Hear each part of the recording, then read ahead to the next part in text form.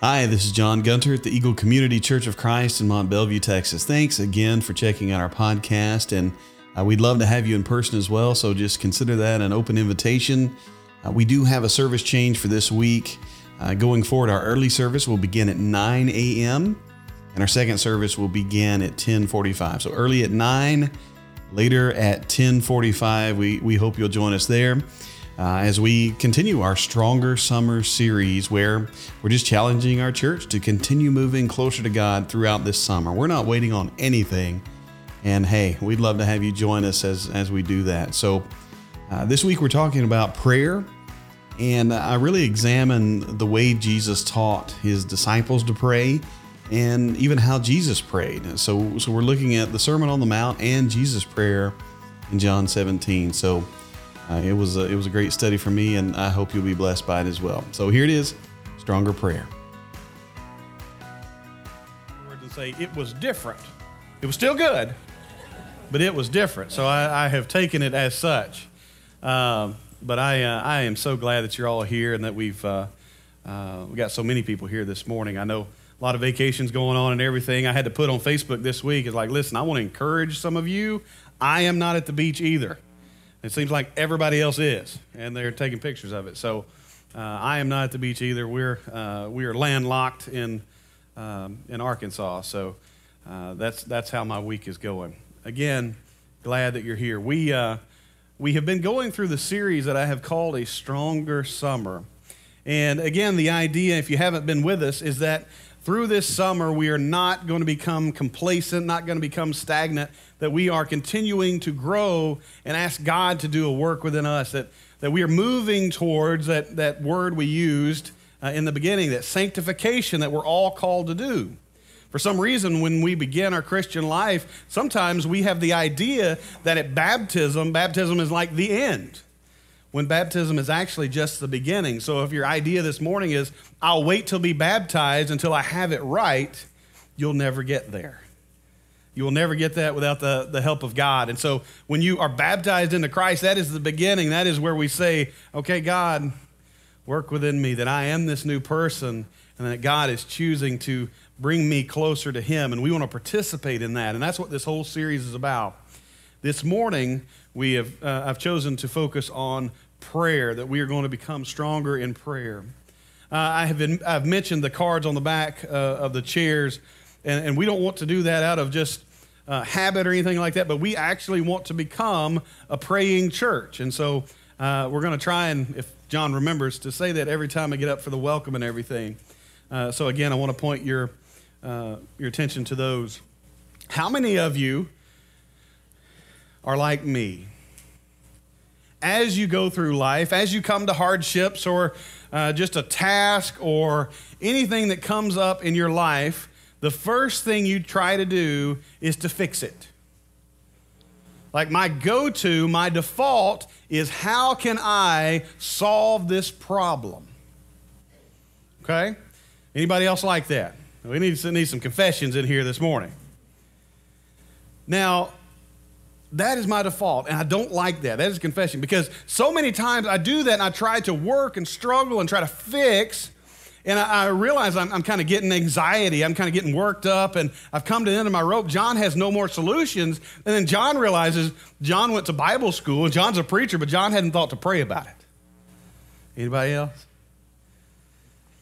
And I'm so inspired by people who just, their first thing is, I'm going to pray about it. Or everything that happens, I'm going to be praying for that to happen. I hopefully didn't embarrass Julia in the first service, but Julia, she's been working with us, trying to find housing and everything.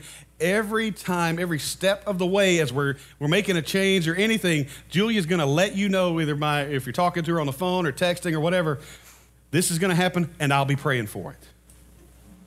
And I'll be praying for it. And so she's wired that way. I'm like, I want to be more like that I'm praying first, because I have faith. I believe that God is able. He is faithful to help us. But how many times do we treat God like, well, it's like Dad when he's worked all day and it's in the evening and you need something, but I don't know if it's worth it to go and bother him right now? Don't we treat God that way? Like there has to be a certain severity level before I think it's okay to take it to God. So the little things, I'll handle that on my own, God. I got this. Give you a break. Like we feel like God doesn't have the capacity to handle our little things. And so we work and we fix, and we're so minded here in our culture to be that person, to go work hard, to pull up your pants and just get it done, right? But I want to encourage us this morning to be stronger in prayer, to think about praying first.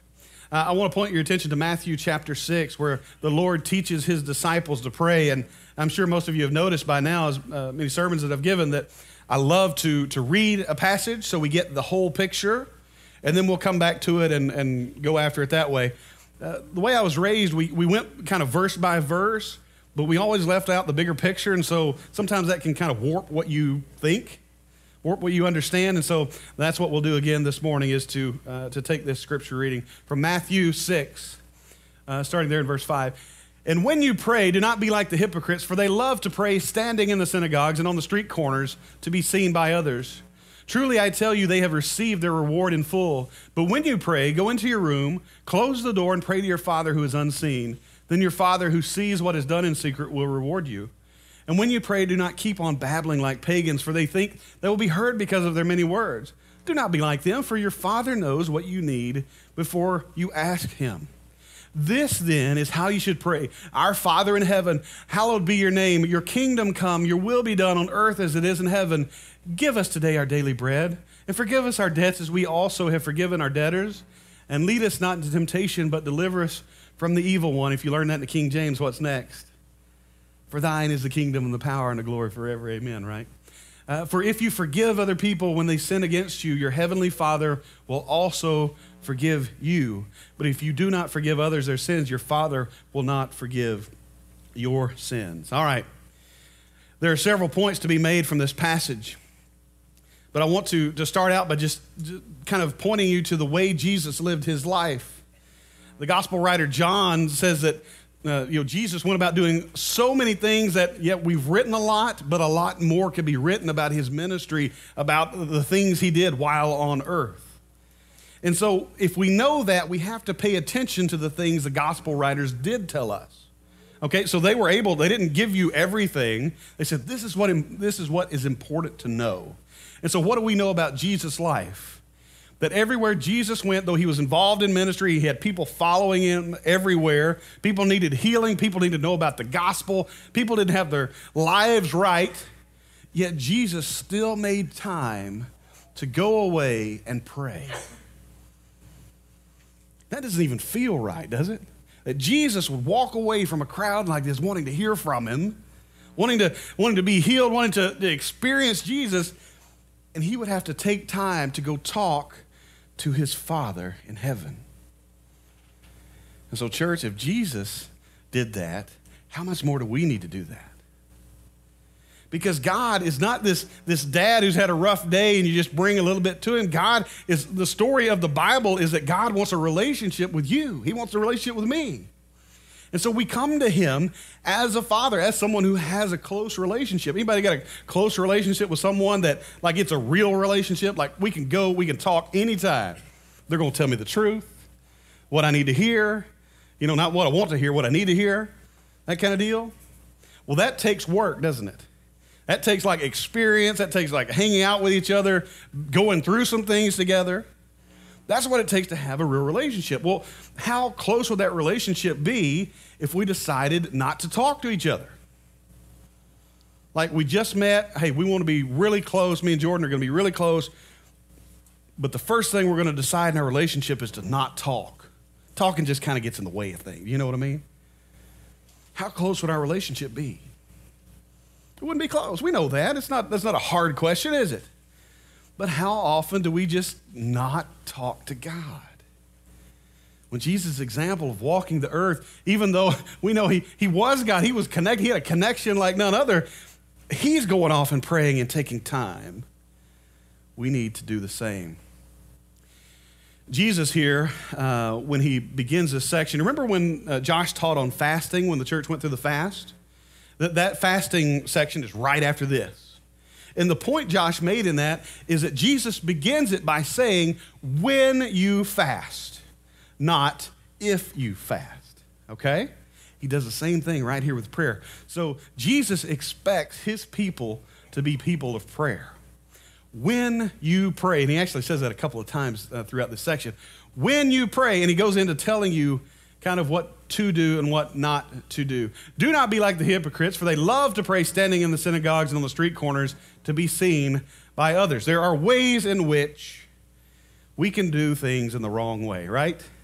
2 weeks ago, we talked about love. We talked about all the things someone could do, even having these spiritual gifts of prophecy and speaking in tongues, which they held so highly. You know, they just like, man, I wish I could do that. And Paul said, you can do all of that stuff, and if you don't have love, you're nobody. You are nothing.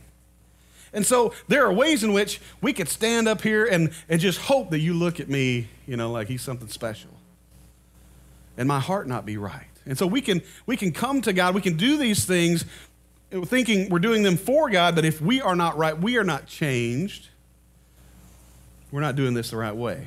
Jesus says, it's hypocrites that just want to be seen by others.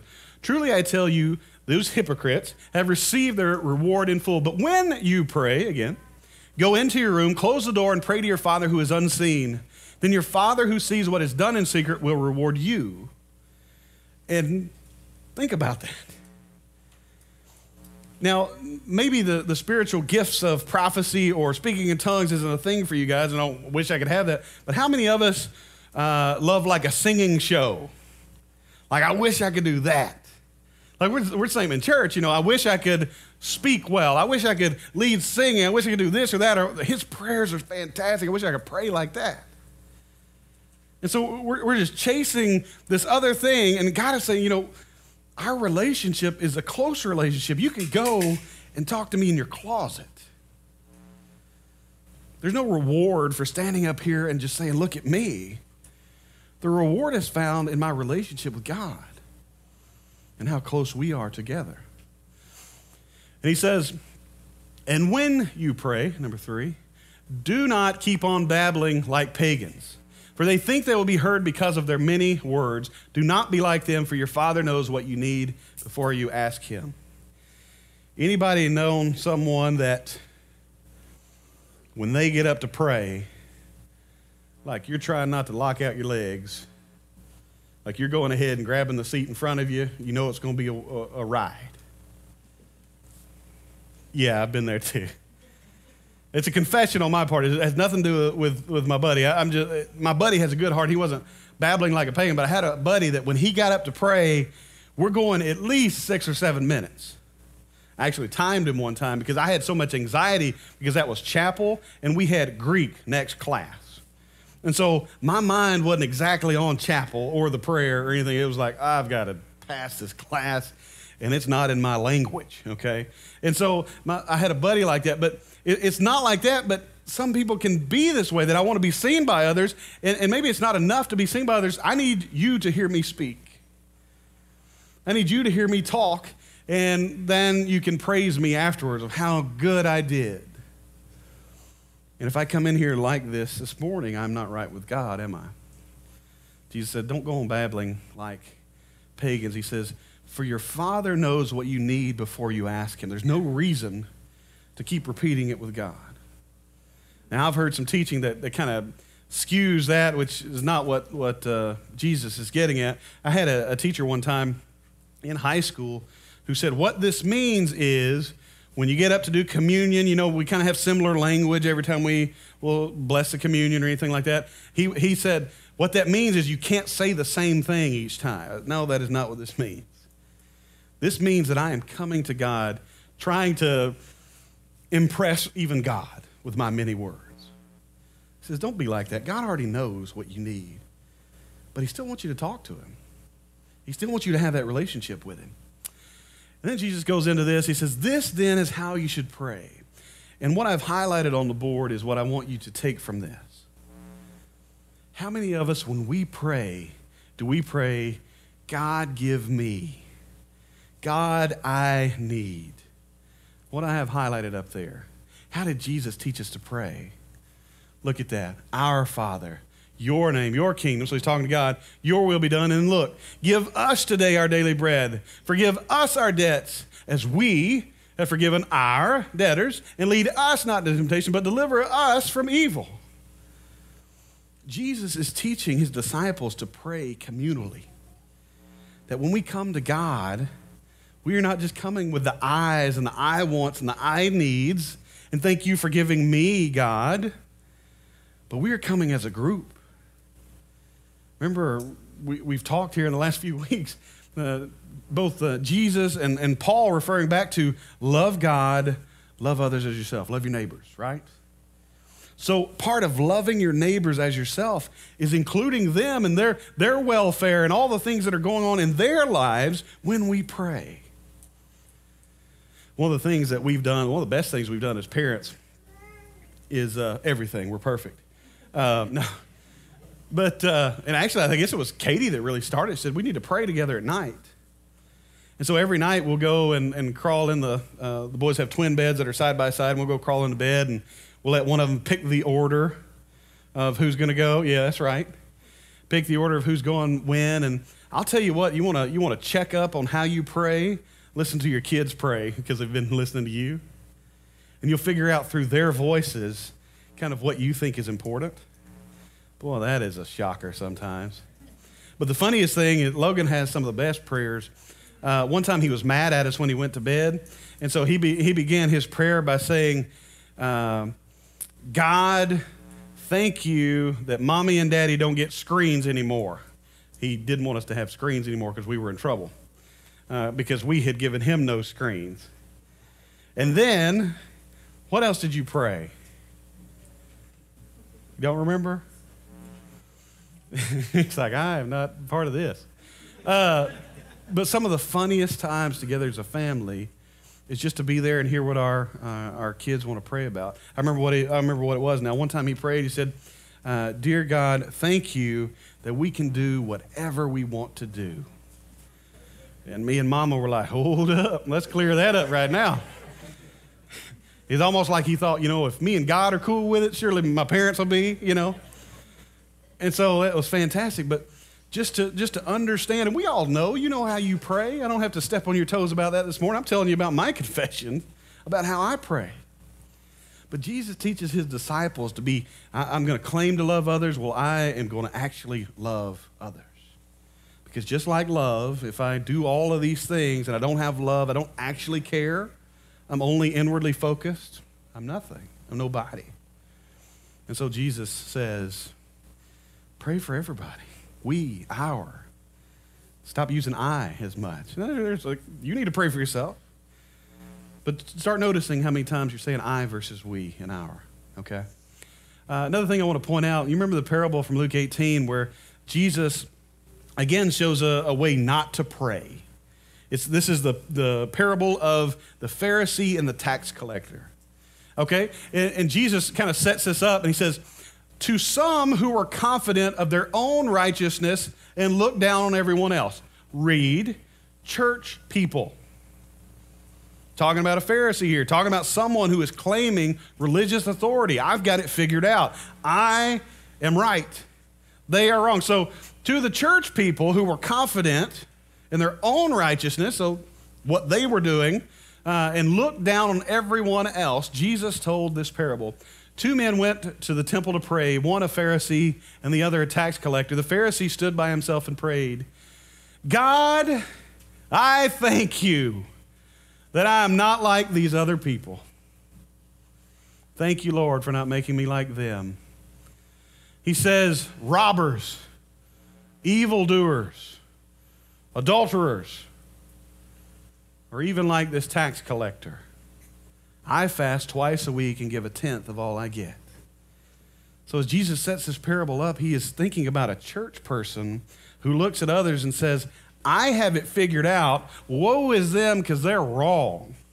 They don't do it. And here's the proof. I actually fast.